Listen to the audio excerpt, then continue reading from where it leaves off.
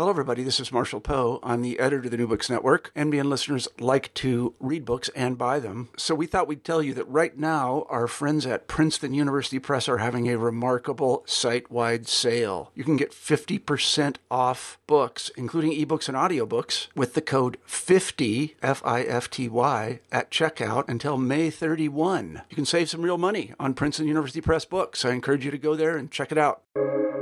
Welcome to the New Books Network. Hello and welcome back to the New Books in Indian Religions podcast. I'm your host, Dr. Raj Balkaran, and today I have the distinct pleasure of speaking with Dr. Christopher Key Chappell, who is the Doshi Professor of Indic and Comparative Theology, and also the Director of the Master of Arts in Yoga Studies program at Loyola Marymount University. Chris, welcome back to the podcast. Very good to be back again. Thank you. You're most welcome. Today we get to talk about a fascinating publication that you edited, Yoga in Jainism. That may be a surprising title to some, but that's precisely why we have this broader brand of new books in Indian religions, so we can understand the whole gamut of what one thinks of as Hinduism versus Buddhism versus Jainism. And works like this really show the interplay of all of these traditions in the Indian subcontinent. So it really is a pleasure to be featuring this work at this time in the podcast. Do you want to tell us sort of how this project came about? Yeah, I met Dr. Natmal Tatia both in terms of learning about his books, but also meeting him in person in the 1980s. And in his 1951 book, Studies in Jain Philosophy, he included a segment that I found absolutely fascinating about the practice of yoga within the Jain tradition. So I went to the LD Institute and found primary sources, started translating, and then gathered folks together on several occasions in India and in London to have conversations about how this tradition that we come to think of as Patanjali and then later Hatha Yoga, how this tradition has intersected with Jain tradition. And it was remarkable from a personal perspective that the overlay, and I remember having a conversation with none other than Dr. Gerald Larson many decades ago. And he said, really? What the Jains do in the Acharanga Sutra is the same thing that the yogis do with the practice of the yamas? And then the descriptions of karma are very Jain-like within Yoga Sutra. So we see clearly a borrowing from Patanjali, bringing in stuff from Jain practice. And then eventually we see an articulation of Jainism in a new way. And as recently as the 4th century, whenever they would use the word yoga, it was not a good thing. It would be about the stickiness of the karmas covering up the soul. And they were very specific that, no, we don't want yoga. We want yoga. We want no yoga. And then the conversation shifted around the 6th century, and one of the very early Jain philosophers to include conversations employing the technical term yoga as spiritual practice was Haribhadra Virahanka, and he wrote a wonderful, beautiful text called the Yoga Bindu, in which he outlines how yoga must be seen as a universal endeavor. And he brings in the Buddhist perspectives, he brings in the Advaita Vedanta perspectives, he brings in the Jain perspectives, puts them in conversation, and bottom line says that the problem with the world, the problem with the human person is that they are stuck due to unhealthy karmas. They need to release those karmas through whatever means. And it's really quite remarkable. In the 6th century's text, he gives details on how to retrieve past memories. He gives details on how to do dream work. He gives details about how to do puja, why to do puja, when to do puja. He gives very specific details on the recitation of mantra and the performance of japa, and lays out all of these avenues that result in the purification of karma. So this text, again, very early, not only for the Jain articulation of yoga, but it's also an early record of how religions were being practiced in day-to-day life in the 6th century in India. And then another Haribhadra comes along, and his name was Haribhadra Yakani Putra, a couple hundred years later. And he was responding with a little bit of distaste to the happenings in India vis-a-vis Tantra, and has a real trenchant critique of certain tantric practices, as well as lining up the Yoga Eightfold Path of Patanjali with correlate ideas from Gunastana language, which is the progressive 14-fold ladder toward freedom. And he also invokes Advaita Vedanta language vis-a-vis yoga, as well as Buddhist language vis-a-vis yoga. It's a fascinating text that offers one of the early doxographies, that is, roadmaps of how systems parallel one another and how they diverge from one another. And then a couple of centuries, 2-3 centuries later, we get another great scholar, also probably from Northwest India, called Hemachandra. And he writes this massive work. It's been translated by Ulla Quanström, massive work called the Yoga Shastra, that, again, step by step goes through Patanjali, step by step says, yeah, this is how we do this in our tradition, and then introduces mantra and yantra meditative practices, borrowing in from another slightly earlier scholar called Shubhachandra, who wrote a text called the Gyanarnava. And we find a full marriage of the internal meditations, the external behaviors, all in the name of yoga. So when these texts and these traditions became known to me, I began to meet with scholars, starting with Natmal Tatya himself, and so many others, gathering for conferences in India and in London as well. And the result was this edited volume that is just sort of pointing in the direction of the need for further research.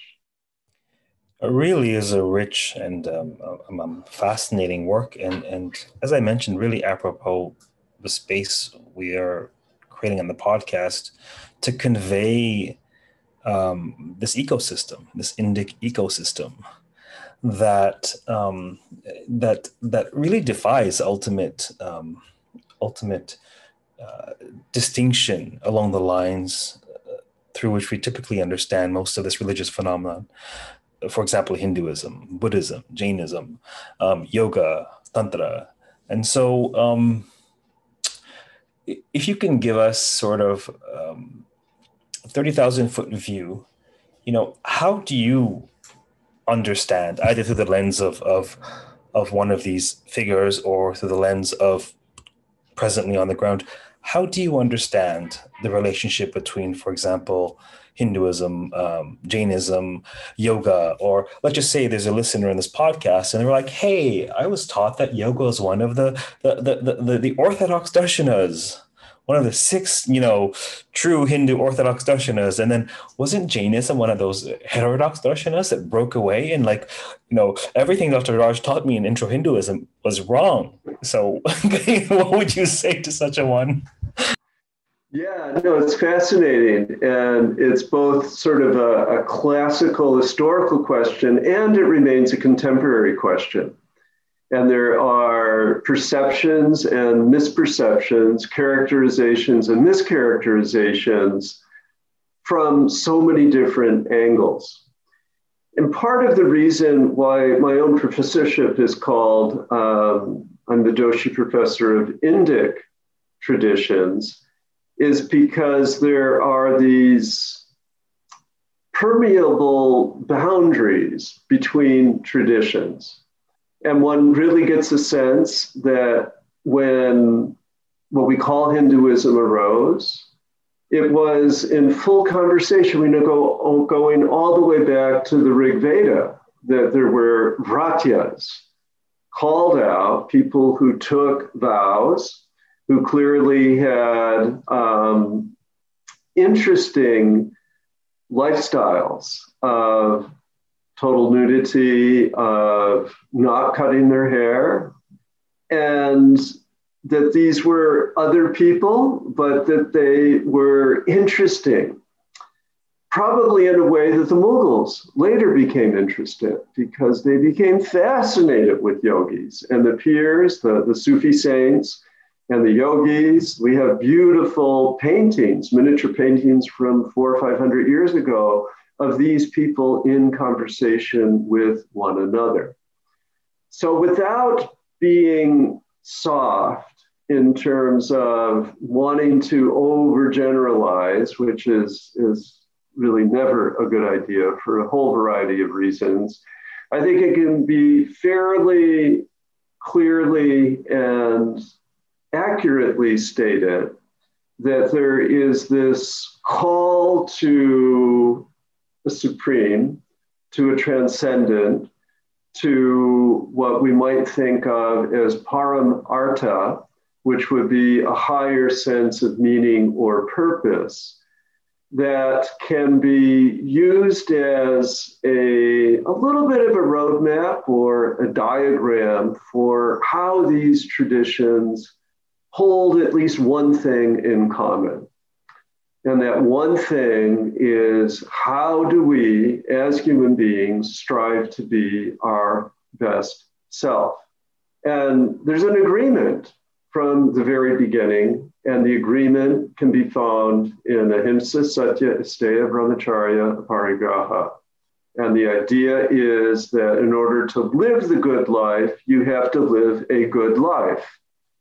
And that means that not going around killing things, not lying to people, not cheating people, not sexually abusing people, not just, and this is the great modernist, globalist, consumerist challenge, not just merely going around getting a lot of stuff, okay, that we need to work on a sense of how can we become our best self. And it starts with ethics.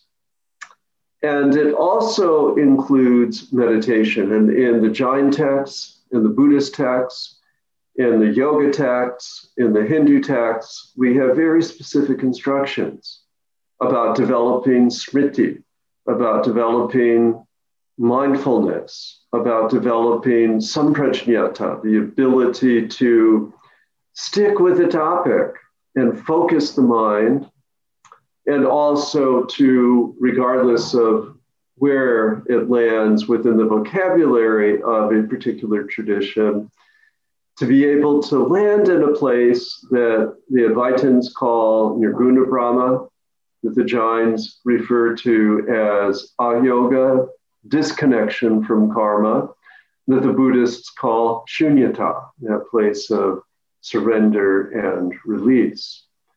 And those categories are shared in common. And at different points in history, scholars, such as those that I've named, Haribhadra, Hemachandra, and later Yashovijaya, have lined up the parallels and said, I think we can get along on these issues. It's really fascinating. I think I mentioned to you in a previous conversation that one of my favorite metaphors for teaching Indic religion is as a jungle, an ecosystem with all these various flora and fauna that correlate and cross-pollinate. It can be viewed as disparate, but indelibly interconnected at the same time. Another sort of, at the risk of oversimplifying, another sort of trope that comes to mind that I often share is this dharmic double helix. Like Dharma is obviously multivalent, complex, and dynamic over time, but there seems to be it's sort of bipedal. There's the Dharma of the outer life and the Dharma of the inner life.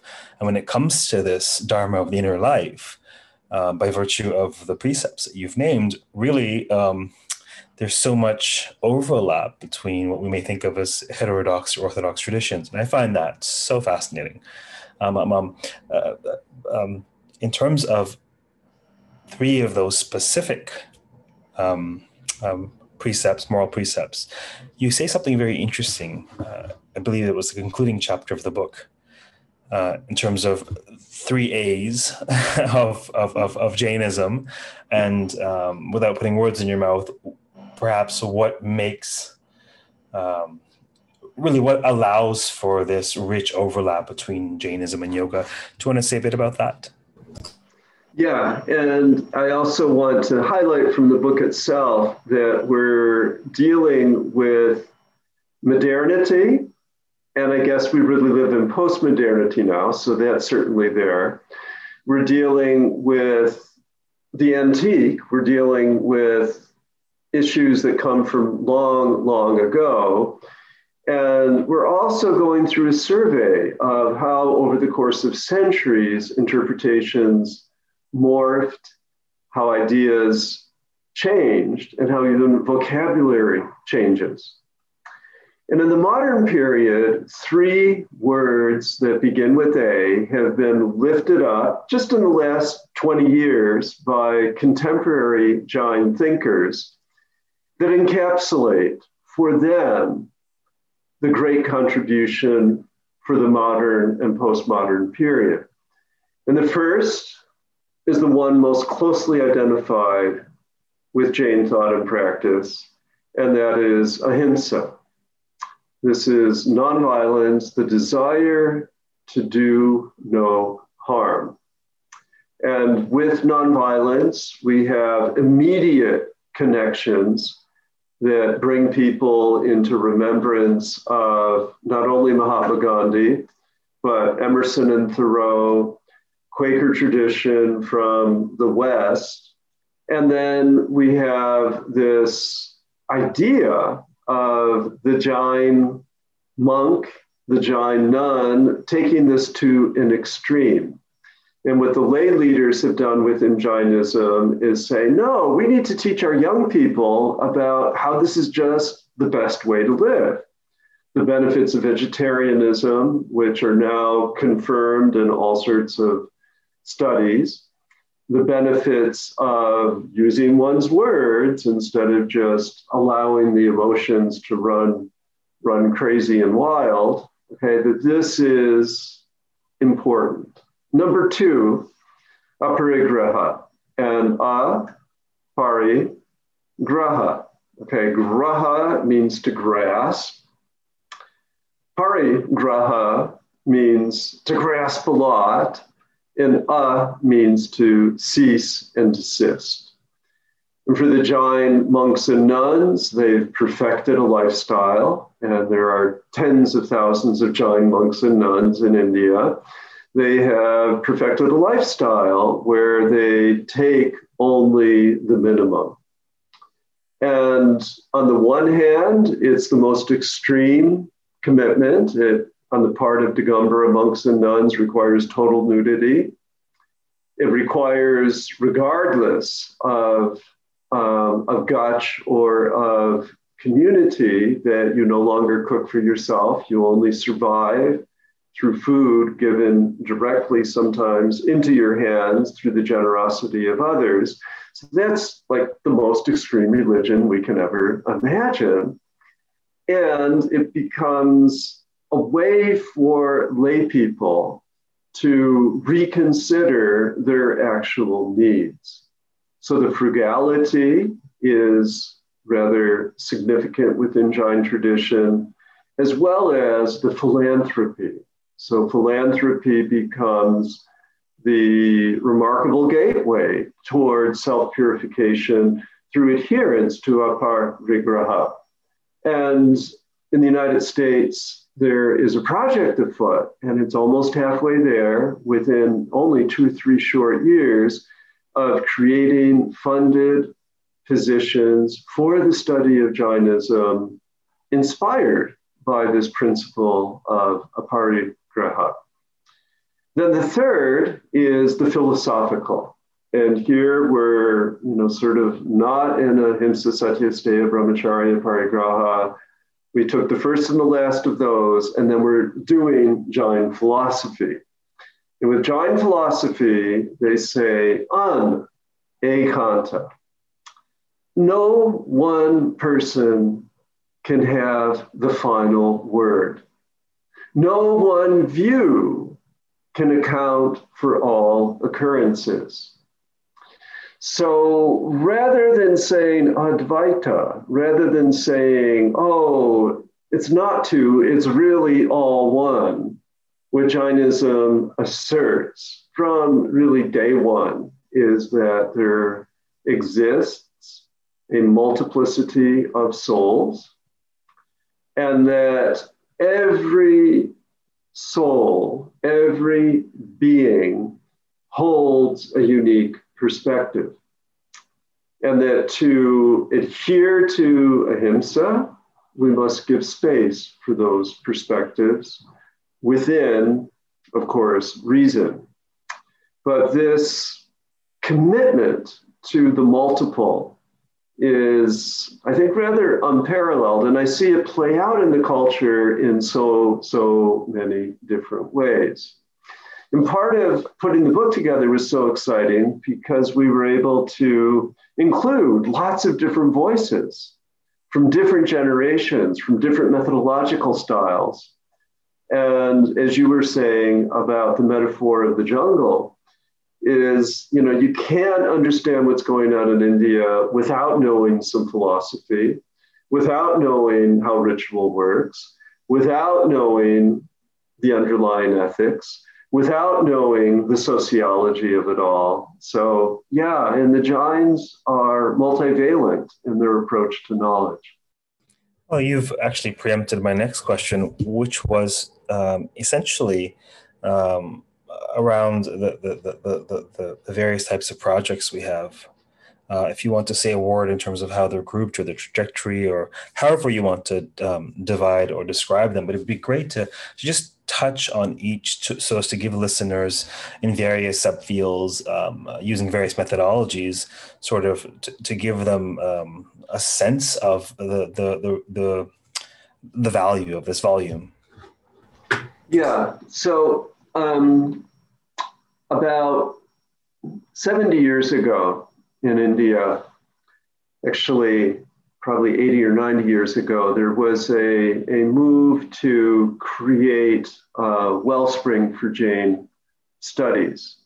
And many people, not necessarily of Jain birth, were recruited into academies and universities to translate and to really do philosophy from Jain perspective. And we were fortunate to include two of these scholars. One is no more, Sagar Mal Jain, and Kamal Chand Sogani. And Sagar Mal Jain from Parshma Vidyapith in Benares, and Dr. Sogani from Jaipur University, Rajasthan University, were of that remarkable group of scholars like Nat Multatya, who I had mentioned earlier, who had studied their Prakrit, who had studied their Pali, who had studied their Sanskrit, who grew up during the period of the British Raj, have impeccable command over the English language, better than my own command, and who were so elegantly trained in so many disciplines. And both of these scholars have chapters in this book that give us a sense of their comprehensive, long view knowledge. And in the case of Dr. Sogani, he was in direct conversation with William James and Evelyn Underhill, which just brought joy to my heart as I sat with Dr. Sogani, and I get to see him periodically even now. And what he's doing is constructive theology. And we were able to take his book from so many decades ago and bring the quintessence of it into this remarkable chapter that goes step by step through the yogas of Jainism from a universal perspective. Then we have other more contemporary scholars who have gone into, I'll say, the nitty-gritty of the philology. And Jayendra Soni, the president of the World Sanskrit Group, has written about how yoga gets used in the Tattvartha Sutra, where it's really a yoga. You don't want yoga, you want getting rid of karma in the Tattvartha Sutra, and he's very clear on that. Johannes Bronkhorst, similarly, taking a very granular topic on Sankhya and the soul vis-a-vis Kunda Kunda. And Kunda Kunda, a very early Jain philosopher who was giving voice to spirituality in a way akin to yoga, not quite using the word yoga, but in this way of examining, interrogating text and drawing connections. And similarly, from a philological point of view, we have Piotr Wasilewicz from Poland, who looked at yogi pratyaksha.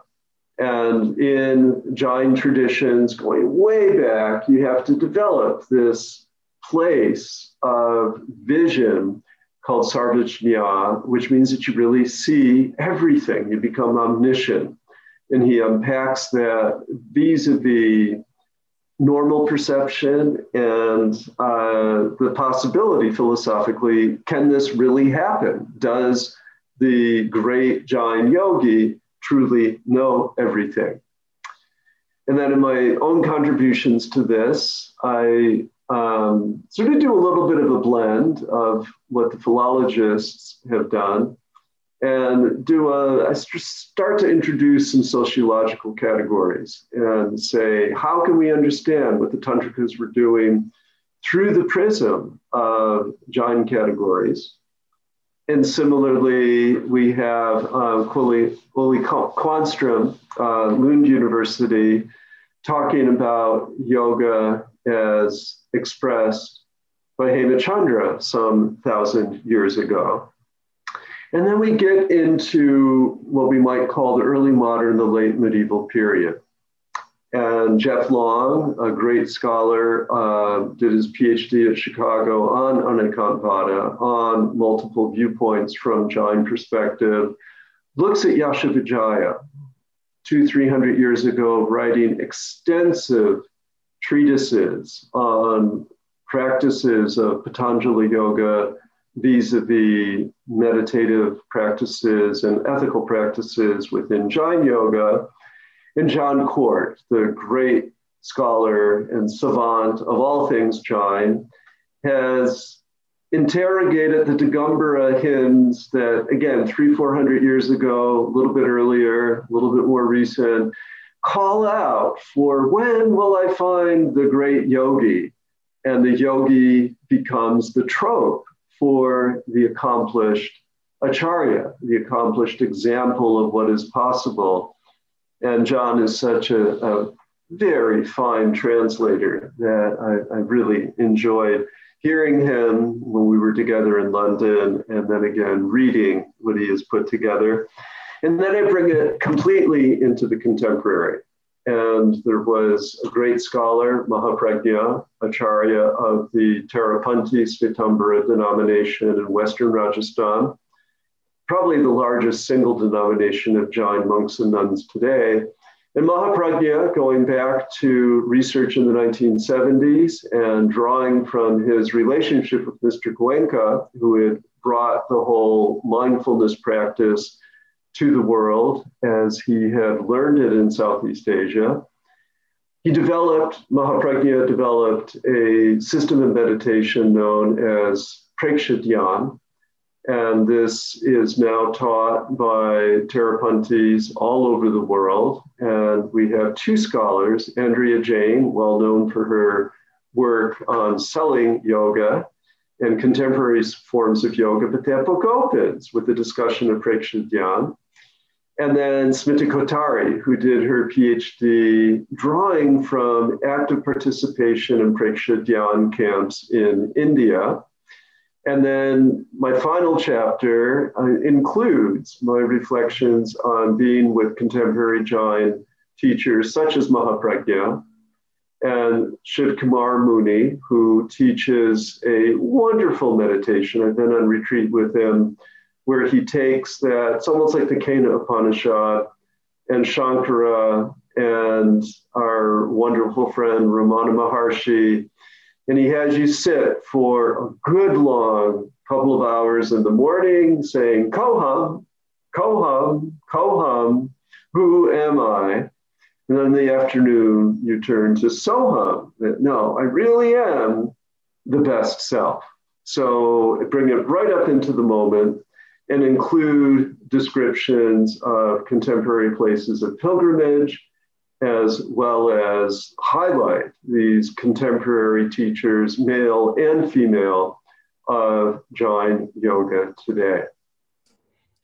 Who do you think might most benefit from or be interested in this volume, either in terms of subfields of the Academy or in terms of folks, interested lay people? Who do you think this might be for?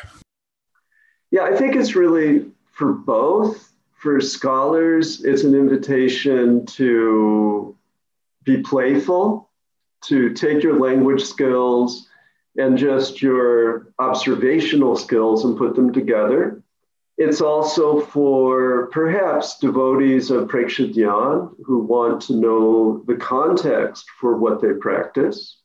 And it's also for, in small doses, those who want just a general introduction to the spirituality of Jain traditions. And some scholars get so abstract and so speculative about argumentation that they might lose that texture that, no, this is a living, breathing practice. And I remember being with Padmanabh Jaini, who inspired so many of us. And the history of Jain studies is that Morris Bloomfield, who had famously translated the Rig Veda, had back, more than 100 years ago, devoted himself to Jain narratives and taught two people who really didn't do, W. Norman Brown was one of his great students who did some in Jainism, but didn't make it his focus. And the other was Mrs. Sinclair, who did her doctorate and then made this massive translation of Jain narrative literature some 80, 90 years ago. She never became a college professor. So it just sort of stopped. And it wasn't until Padmanabh Jaini, a scholar of Buddhism, published the book, The Jain Path of Purification in 1979, that the discipline arrived in the United States. And John Court did an early dissertation on Jain practice out of Harvard University. Now there are dozens, and there are so many openings for people that are qualified to teach Jainism. And I think that this book helps show a little bit of that history of connectivity and has in a way of approaching this that is methodologically diverse. And I think as a scholar that we all have to be open to multiple approaches. I had the good fortune of hearing Padmanabh S. Jaini speak a few times while at the International Summer School of Jain Studies. I believe this was 2008. It's just such a rich experience studying Jainism on the ground in its context. It's clear that in addition to being a fine scholar of Indic traditions, Jainism, Hinduism, yoga, however you want to call that ecosystem, it's clear that to me anyhow, that embodied experience, lived tradition is of value to you. Would you say a bit about that? I know we've talked about that in previous podcasts, but there may be a number of listeners who may not have caught that one, or it wasn't foregrounded as it is now. But can you tell us a little bit about, in your view, the importance of direct embodied experience, maybe both as a scholar and beyond? You know, as this is meant to be generative, not confining. So answer as you feel comfortable. Yeah. I first want to lift up my positionality as a professor of theology. And that means from our mission statement of the university, we are very concerned with the service of faith and the promotion of justice. Not all universities have that intent. So I have been given free rein to look at faith in all of its manifestations. That's my job. And I've been also empowered in a very good way to consistently lift up issues of justice. And therefore, in the classroom, but also in the scholarship, there is something at stake that's far more than just going out and getting a job.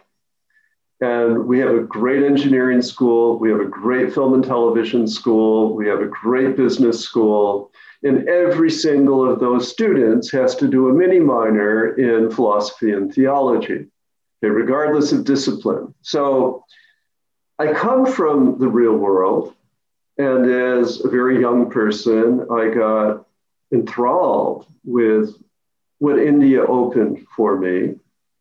And I studied for many years with a woman from Calcutta from the time of teenager through my early adult years, and committed my wife and I ourselves to a life of meditation and yoga.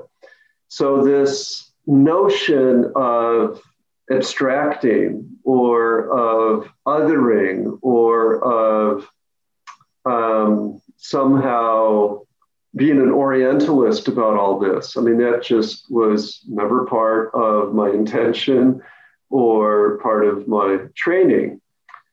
And what I think we need to keep in mind with this moment in history, which is, we used to call it the information age. We don't even use that term so much anymore, because information is so 20th century and so 19th century and so Aristotelian. And with these machines, we can just put 3 words in and get all the information that we need from the computer. Okay, the machine does that. But what the machine cannot do is speak to the qualities of what it truly means to have a heart, what it truly means to be a human in the world. So that the task of education and the task that I think Padmanabh Jaini put in front of me, I invited him in the early 80s to come to Stony Brook, where I was then part of a research institute, to talk about nonviolence. And the challenge that he put in front of me was to go to India and put yourself in the presence of these monks and nuns. And these monks and nuns and scholars and exemplars, if you will, have a transformative effect. Yeah, they may inform you about one thing or another, And I love it in India because you want an answer to a specific question, and it's going to be not exactly what you had anticipated when you're given the answer. I mean, that's part of the beauty of what Amartya Sen labeled as the argumentative Indian. Okay, this Anekam Vada is just sort of hardwired all through the culture, all through the grammar. I mean, there's a fully built out way to use a verb that means, well, it could be like this. And we've got to use a whole bunch of phrases to open up possibility, whereas it's hardwired into at least the Sanskrit language that, yeah, what you may think to be the case may not be the case. And this, again, I want to just emphasize that wisdom of Pavanabjani. How do we show up in the world? Who do we choose to spend our time with? How can we become formed? How can we become transformed? And to me, that's the purpose of education and of scholarship. That deeply resonates. It's probably why you are the only individual who's been on this podcast 3 times. Not that I haven't deeply enjoyed and learned from all of my guests, but that maybe is a great segue into putting on the radar of the listeners something that I hope we touch on before closing in, and we're about time for today. Part of my role at the Oxford Center for Hindu Studies is facilitating the development of new courses. I'm on their course development board. These are all online courses, of course, which I tutor.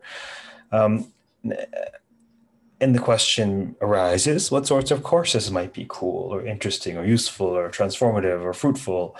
And really there's great interest in Hinduism and ecology, the overlap between Indic philosophy, ethics, and ecological concerns, environmental issues. And so I ended up approaching one Dr. Chris Chappell to see if he'd be interested in creating such a course for us. And such a course indeed is in the works. And so it'll be fascinating to see that course brought to fruition, because there's obviously the scholarly piece, but part of the criteria for seeking out a scholar is not just the breadth of scholarship or the status or the credentials that needs to be there, but the ability to speak to people on the earth about things that matter to them, the ability to leverage what we do at the Academy for something that's meaningful and practical, to touch on, partake in, or at least acknowledge the primacy of embodied experience in education, in Indic religion. And so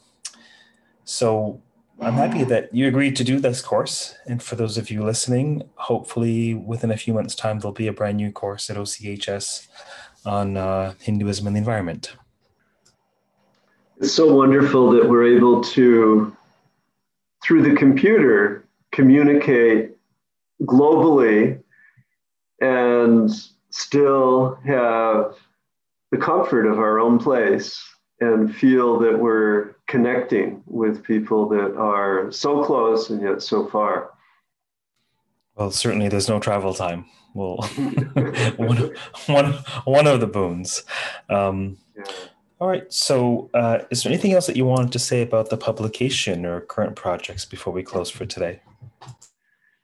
Yeah, I'd like to just give a shout out for the young people that are taking up these studies.